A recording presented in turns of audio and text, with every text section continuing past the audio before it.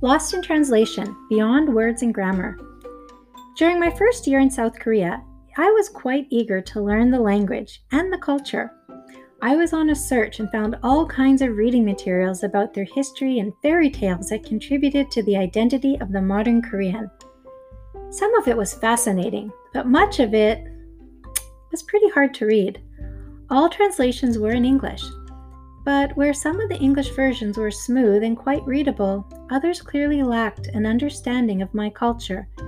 The translator had spent painstaking hours converting the words into English, but had missed the nuance of English language and culture.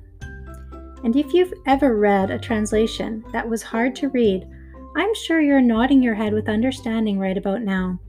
The words were in English, but nothing made sense.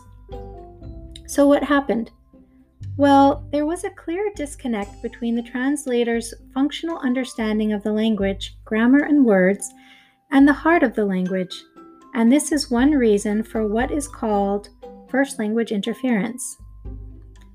I remember spending time with a Korean friend and their sister who didn't speak English.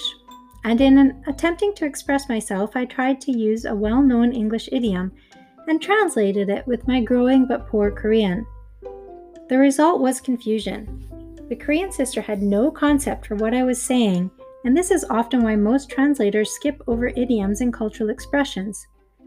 If they're a good translator, however, they are able to find the cultural variant and save the day. So when we're teaching or learning another language, it's important to provide a good mix of cultural understanding. And the best approach, where possible, is immersion into the culture of the targeted language. So I wish you the best. Thanks for listening. And if you are enjoying this podcast, take a moment to like, share, and subscribe. Also, you can hop on over to my blog at theenglishteachersdiaries.wordpress.com.